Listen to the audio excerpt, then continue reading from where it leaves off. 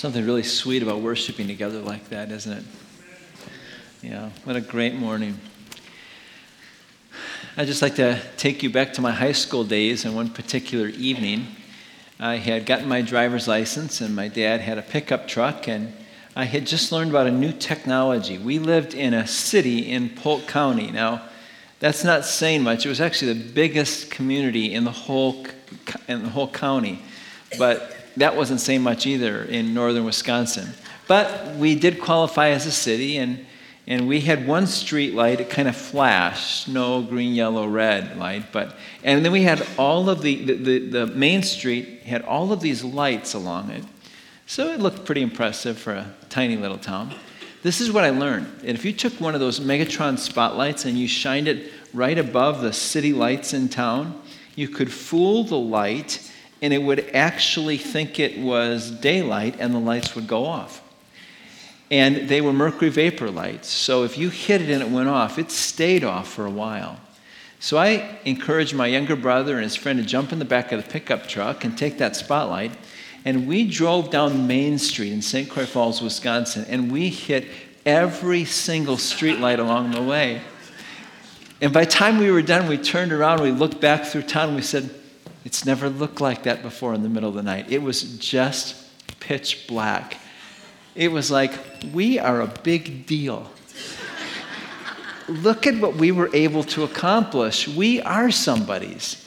Until the town squad car poked its nose out, and we just headed any way we could to get away from that. But there was just kind of this sense of, hey, I might only be 16 years old, but I can make a difference in the world somehow. I don't think that any of us ever lose that desire, really, the sense of, can I make a difference in the world? In fact, we've heard with millennials, I just heard this past week, that 1 out of 4 of them think someday they'll be famous. You can actually see some statistics here. I don't know how thorough that analysis is, but this is one of the groups that just tries to kind of amass information on millennials. And this is some of it. There's this desire, actually, to be famous. And it's a little bit easier. It's the lowest barrier to fame than there has ever been because social media makes it so possible. And you see that this is happening with millennials, and they're actually the possibility of it. But they also realize as you go down through what they might be famous for, the reality that being famous is only temporary. And if ever there was a season in which fame was temporary, it would have to be this one, right? I mean, the information stream goes by so fast. And part of the conversation for these millennials is not that they want to be a big deal, but they want their life to matter. That's really what it gets down to, actually. I want it to matter that I lived. I want somebody to be able to say to me, I'm glad you were alive. You made a difference in the world in some way. Because fame is fleeting, some of the focus is now turned to, well, being famous isn't really that wonderful. It just kind of comes and goes like that. But we all have a longing to pursue impact with our lives. It's true for millennials. It's true for all of us, really, isn't it? It will say, I want it to matter that I was actually alive, and to pursue impact and what it looks like. And some of the phrases out there are pursuing impact where a person's life can be exponentially positive, that it can actually change things around them, around me, in an exponentially positive way. We can look at moms, for example. It's Mother's Day. We should talk about not having much fame, right? But being exponentially positive, the labors of your life and the nurture of your kids, the realization that they grow up and they have a life and they make a difference. And some of you are blessed with grandkids, and you realize, wow, this can be exponentially positive, this thing that I have, this pursuit that I can have in my life. And the good news is this, is you don't have to be a mom. You don't have to have kids in order to live a life that's exponentially positive. In fact, our very calling as followers of Jesus is an invitation into a life that is characterized by exponentially positive results.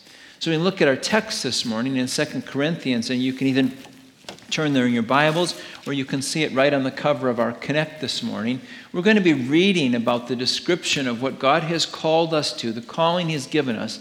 We're going to look at the calling, and then we're going to look at the significance of it, and then we're going to look at the simple practical steps towards it, so that your life and mine can actually have a result, can make a difference that I bet you never even really thought about as much until now.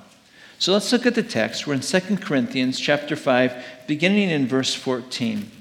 We read these words, "For Christ's love compels us, because we are convinced that one died for all, and therefore all died. And He died for all, that those who live should no longer live for themselves, but for Him who died for them and was raised again. So from now on, we regard no one from a worldly point of view. Though we once regarded Christ in this way, we do so no longer. Therefore, if anyone is in Christ, the new creation has come. The old is gone, and the new is here. All this is from God, who reconciled us to Himself through Christ and gave us the ministry of reconciliation. That God was reconciling the world to Himself in Christ, not counting people's sins against them. And He has committed to us the message of reconciliation. We are therefore Christ's ambassadors, as though God were making His appeal through us. We implore you, on Christ's behalf, be reconciled to God. God made Him who had no sin to be sin for us, so that in Him we might become the righteousness of God." We read through that and you say, wow, that sounds an awful lot like our vision statement, doesn't it? To bring every person to life in Christ. In fact, when we were praying through and wrestling through, God, what is it you've called us to in our future? This was actually the text we spent considerable time in. What does it mean for us to be about this? For our calling as individuals and calling as a church to be a part of bringing every person to life in Christ. And it's a life that is transformative, that not only transforms us and reconciles us with God, but reconciles the world with God. This broken place, broken by rebellion and sin, transformed by what Jesus Christ did on the cross, and the hope and the promise given to us that we could live in newness of life. You see, there it is, right there. That is our vision statement, to bring every person to life, this relationship with God that characterizes our life in such a way that there's a sense of joy and peace and fullness that's a part of it. The old has gone, it says, and the new has come. Now, this isn't just simply talking about life in eternity. This is talking about life right now. Life that occurs now. The old has gone and the new has come. It's right here. So that's what we're invited into, this calling actually to invite other people into that experience. And it's not only simply saying things, telling other people what Jesus is like. There's a role actually that we play in it. Did you see the term that Paul uses here to describe what our calling is like? He uses the word ambassador. Now, let me ask you a question about what an ambassador is like. The ambassador to China, where did the ambassador to China live? You guys are brilliant. You actually came up with that quicker than first service did. Maybe it's the coffee. I mean, I just had to really coax it out of them. Everyone's looking like, is this a trick question or not? It is not a trick question. The ambassador to China lives in China. What does it mean for us to be ambassador of God? It means for us to actually live in the world that God wants to reach and wants to impact.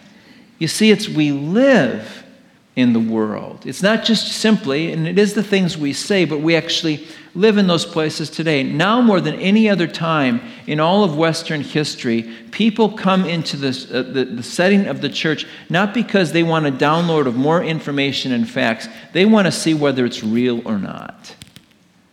They want to know whether there's anything authentic about it.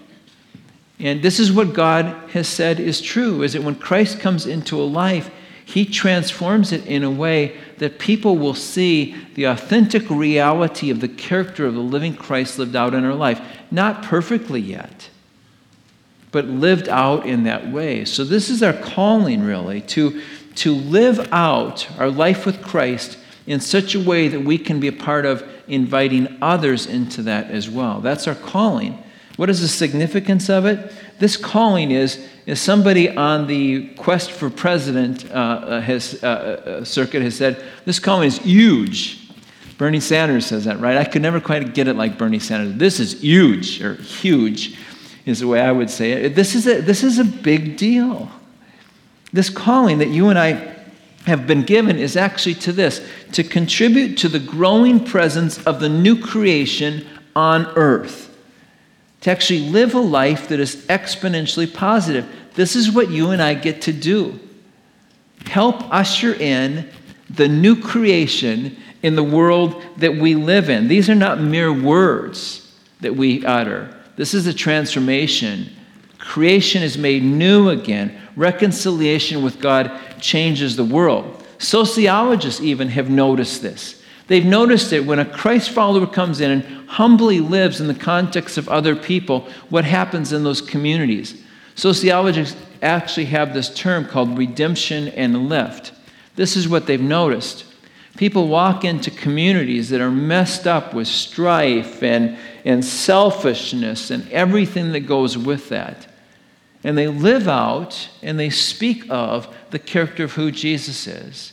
And they're people that actually make a decision to follow Jesus with their life. And you know what happens in their life? It is noticed even by sociologists.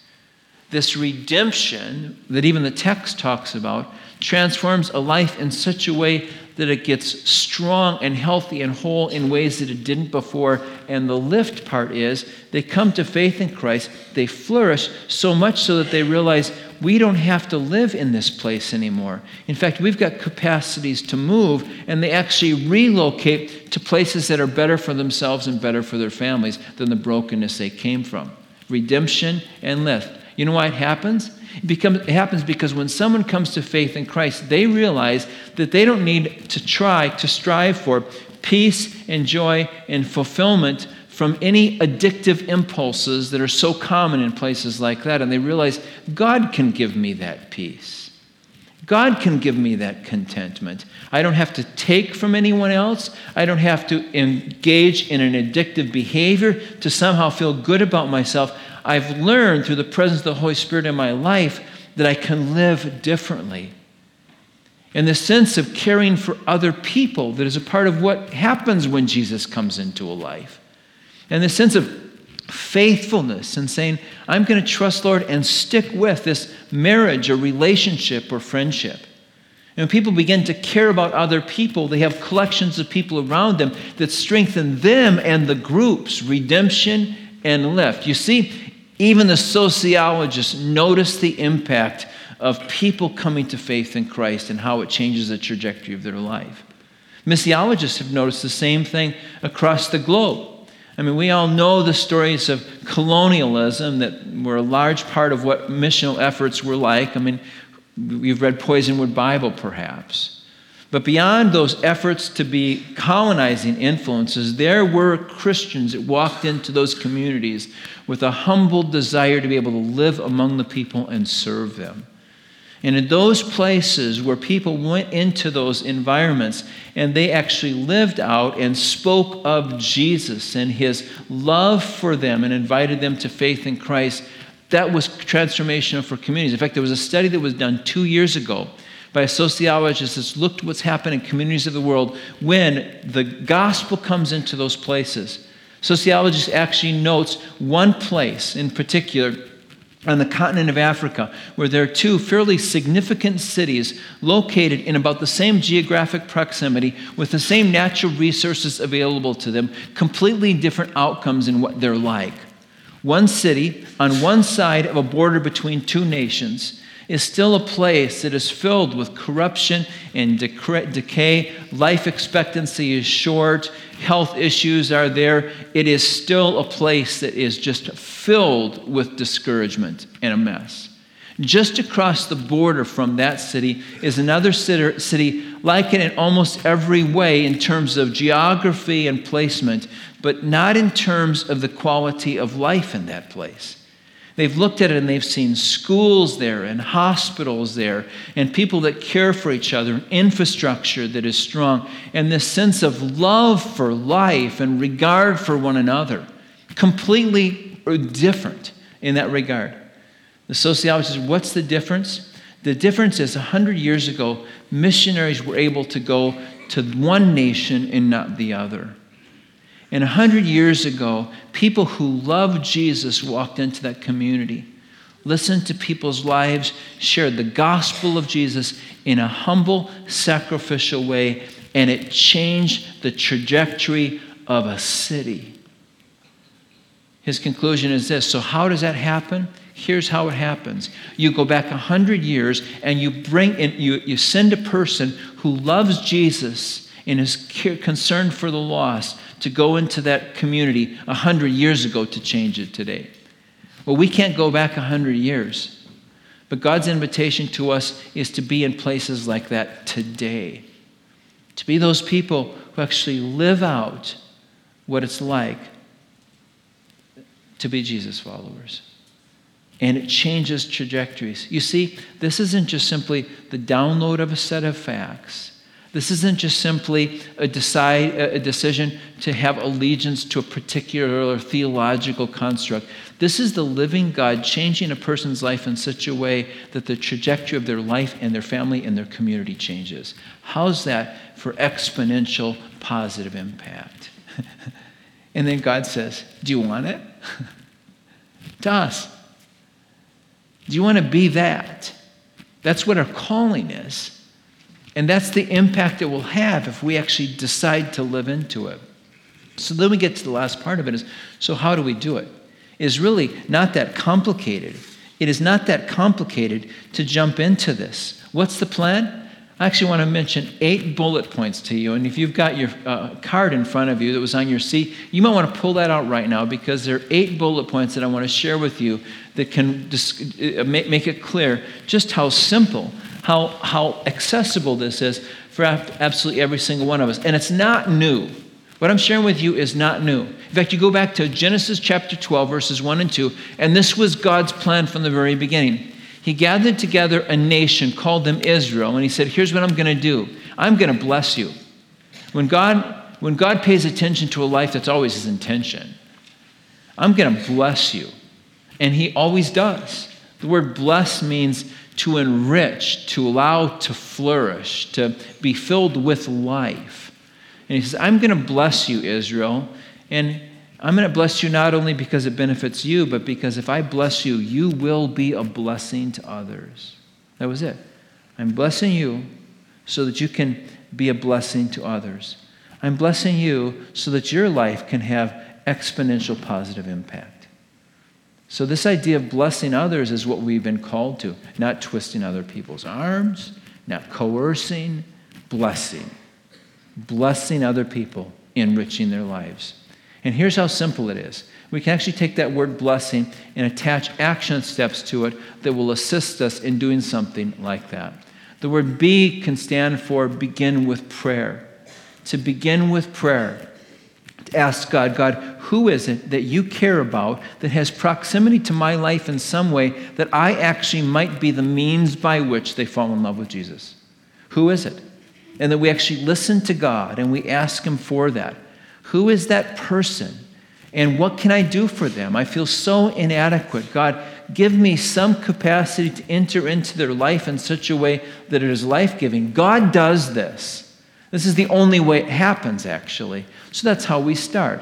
We begin with prayer. I'm going to take 30 seconds here and not say a thing. The first 15 seconds, I'm going to give you time to think about this. Who is that in your life?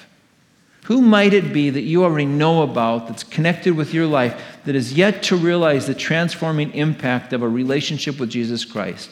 Who is it? What is the name? And if you're here with a friend or someone else, you might even look at one another and say, we know who the name is, don't we? We know who God has put in our life. And put that name down, or maybe a collection of them you can go back to later and say, God, what one might it be that you want me to seek your perspective on? So here you go. 15 seconds. Write a name or two down. Go ahead.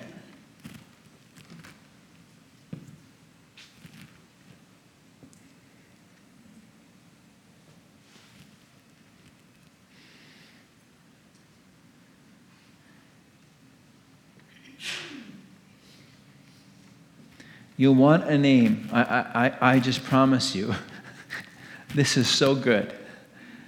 What God can do through your life is breathtaking. Now, here's what I want you to do. I want you to take 15 seconds, and I want you to ask God, if you don't have a name, God, what might it be? Or if you do have one, God, help me. Give me guidance. Help me to know how it is that I can have an impact in their life in a life-giving way. Go ahead. Take 15 seconds and just spend some time with the Lord.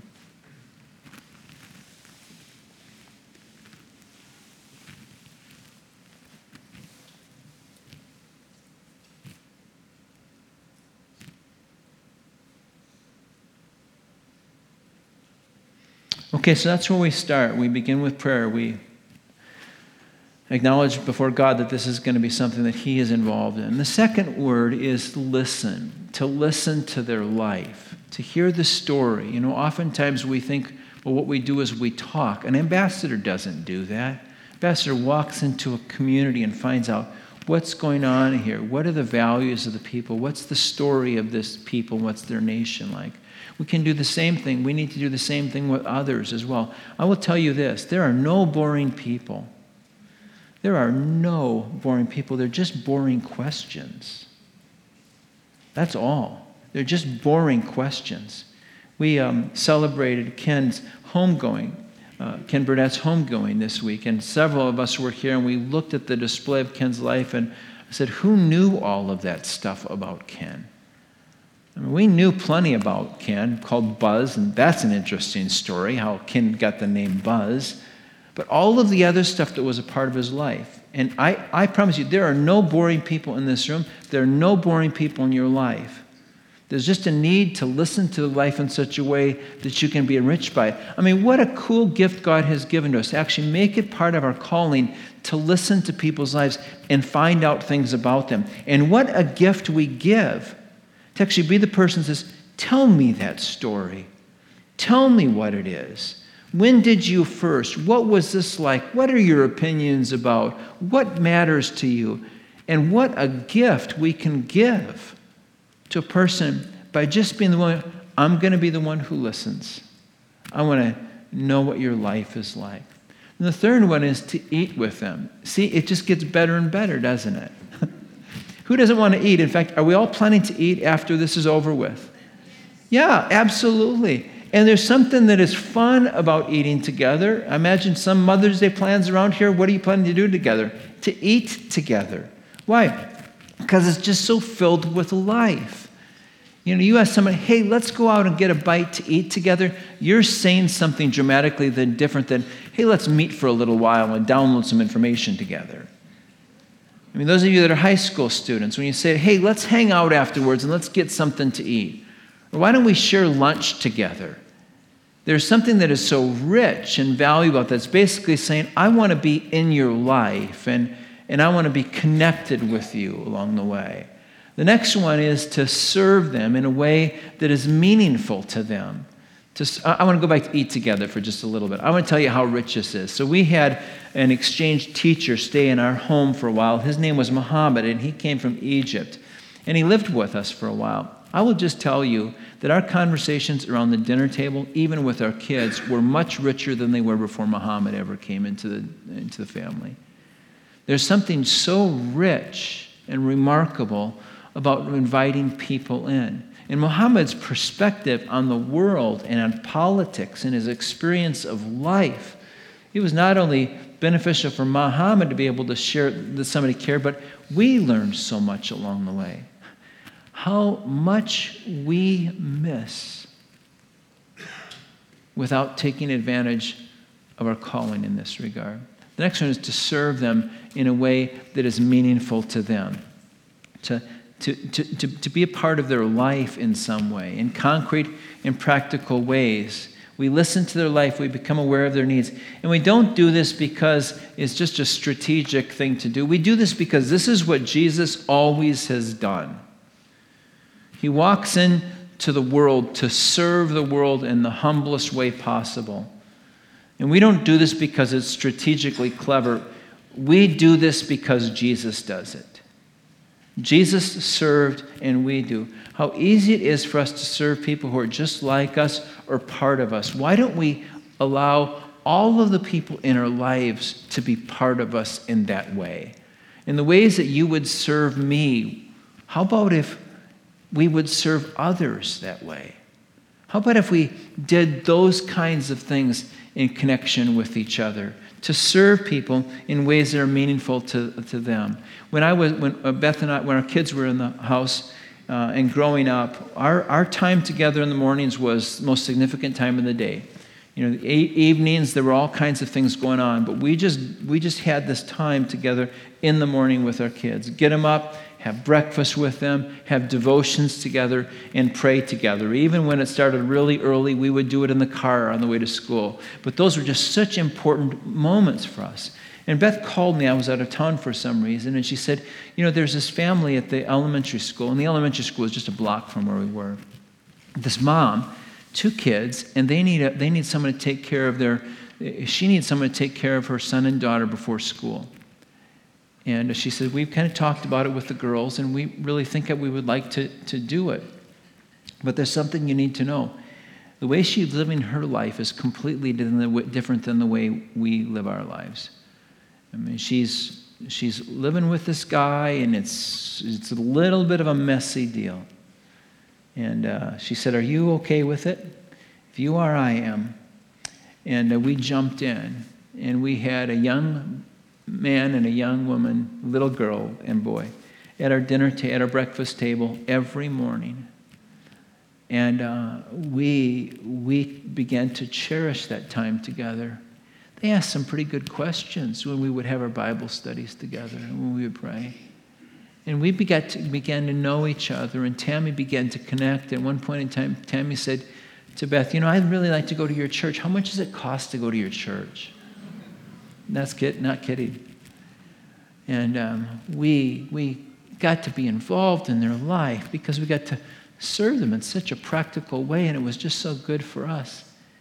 Eventually, Tammy and Joe say, hey, Mark, we want to get married. Would you marry us? You see, there's something that is just so rich about trying to be as best we can, just like Jesus, to serve them in a meaningful way. And the next asks this story, to share your story in all of it, not the varnished one, not the one that is dressed up and pretty, but yeah, that one. The story about those challenges, those fears, those difficulties, the struggles you've been in your life. Someone has said, if you share your successes with another person, you may very likely get a competitor. If you share your aches and your hurts with someone, you will very likely gain a friend. Just share and realize my life is real. The only difference between you and me is I've noticed something about the possibility of what Jesus can do that you haven't noticed yet. Other than that, we're just the same. To be able to share and people see the authentic reality of people who give their life to Jesus, not because they're perfect, but because they go through the same life experiences that others do. And just the richness that comes as we share those stories with each other. And then the next one is to invite people into places of Christian community where you're involved with others. So you're going to go out and play golf? Why don't you just bring your friend from the neighborhood? Well, let's not just do this stuff together with people that we know we're going to share the same values with each other. There might actually be something more rich about an experience where somebody else comes into our group and asks questions that no one's really even kind of thought about or considered before. To invite them into those places that we're a part of and see the impact that it can have. To have events with friends. What do you enjoy doing? Do it with those people. Remember when a young guy came to me, it was a dad, and his girlfriend, he just didn't know what to do with her because she had decided to follow Jesus, and it seemed like it was real this time. Barry said, you know, Mark, he says, every other whim in her life, she gets these crazy ideas and she goes with them, but this one just seems like it's stuck. And I know you're a religious person. Would you just kind of explain this thing to me? Because I just don't get it. And so Barry and I had conversations with each other as the weeks would go by, and it was significant. One day I finally said, hey, Barry, we're having a church picnic. You want to just kind of hang out with a bunch of people like me? No, it might sound scary, but would you be okay with that? Barry shows up, and you know what? And Barry's a salt-of-the-earth guy. Just salt-of-the-earth kind of a guy. We were not a lot alike, really.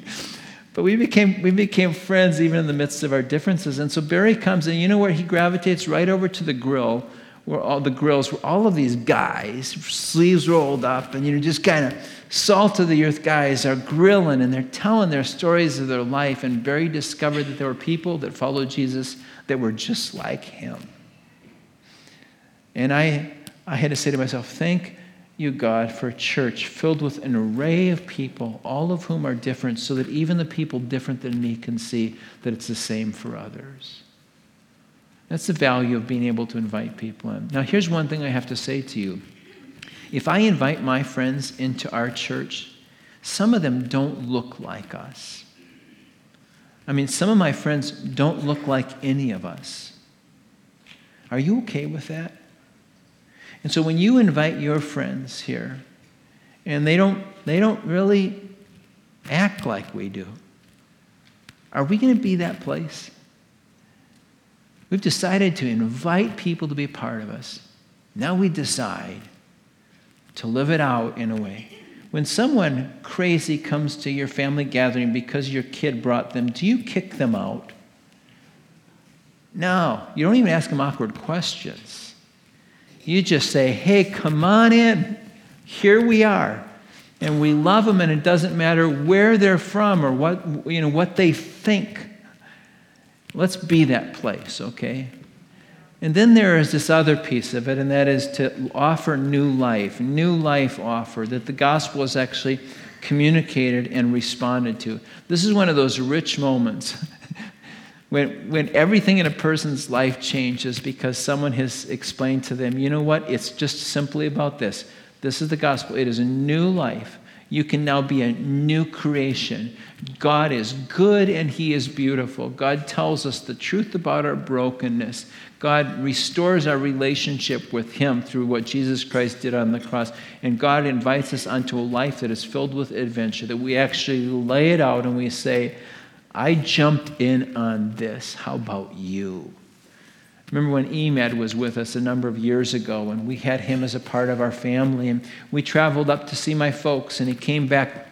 We were driving back down in the car, and Emad came from a culturally religious place, and I just said, Emad, let me just explain to you what this is about, what it is really about.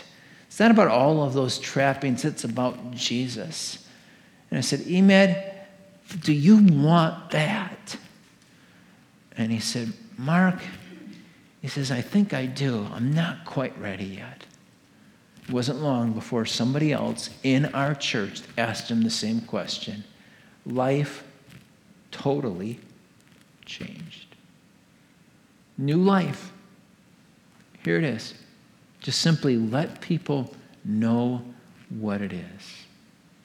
And then the last G is growth, to be a part of their growing up.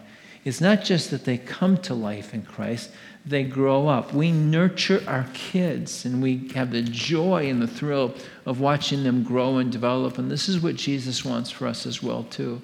For us to be a part of this adventure where people come to life, and then we get to be there with them. I had a friend of mine named Joe, and he was just culturally Christian, and but then I shared the gospel with him one time, and he said, there's nobody in my family that really understands that it's about that. Still, it was hard for him, and we would get together, and I said, Joe, what are you thinking about giving your life to Christ? And Joe said, I'm not good enough yet, Mark. And I said, Joe, that's not it. None of us are good enough for it. Eventually, he gave his life to the Lord, and he was a businessman, and everybody in his business saw the difference it made in his life. I remember the day where we were learning together about prayer, and we read all of the stuff about what prayer is like and talking to God, and I said, okay, Joe, let's pray now. And so here, how is it going to go? It's just like a conversation with God. And let me just get us started. And then you can jump in. And I said, Lord, Joe's here. And he wants to talk to you now. So go ahead, Joe. And Joe prayed. And I heard a conversation with God that was far richer than the ones I have had. Because here was a guy who was talking to the person who had forgiven him for the first time, and it was real. There are not many things more exhilarating than that. And that's what God gives to us. Christianity is not boring when we actually walk into the realities of our calling. And it is not that complicated. It actually can fill our life with joy and worship like we've never known before. So you have here your next step. And the reason why God woke you up this morning and put you here is because he wants you to go out knowing what your next step is. I don't know what it is. But you do, or I trust that you will as we close our time up. And Daniel's going to come and lead us in song. But ask that question, what's my next step? I do not want my Christian life to be boring. I want to live in the fullness of my calling. What will it be for me? Every single one of us in this room. Would you pray with me? Heavenly Father, we thank you so much for your word and for this invitation for us to be about something that is so remarkable and transformative, not only for us, but for others as well too. Lord, help us to glory in the gospel and give us the courage to walk into our calling. In Jesus' name we pray. Amen.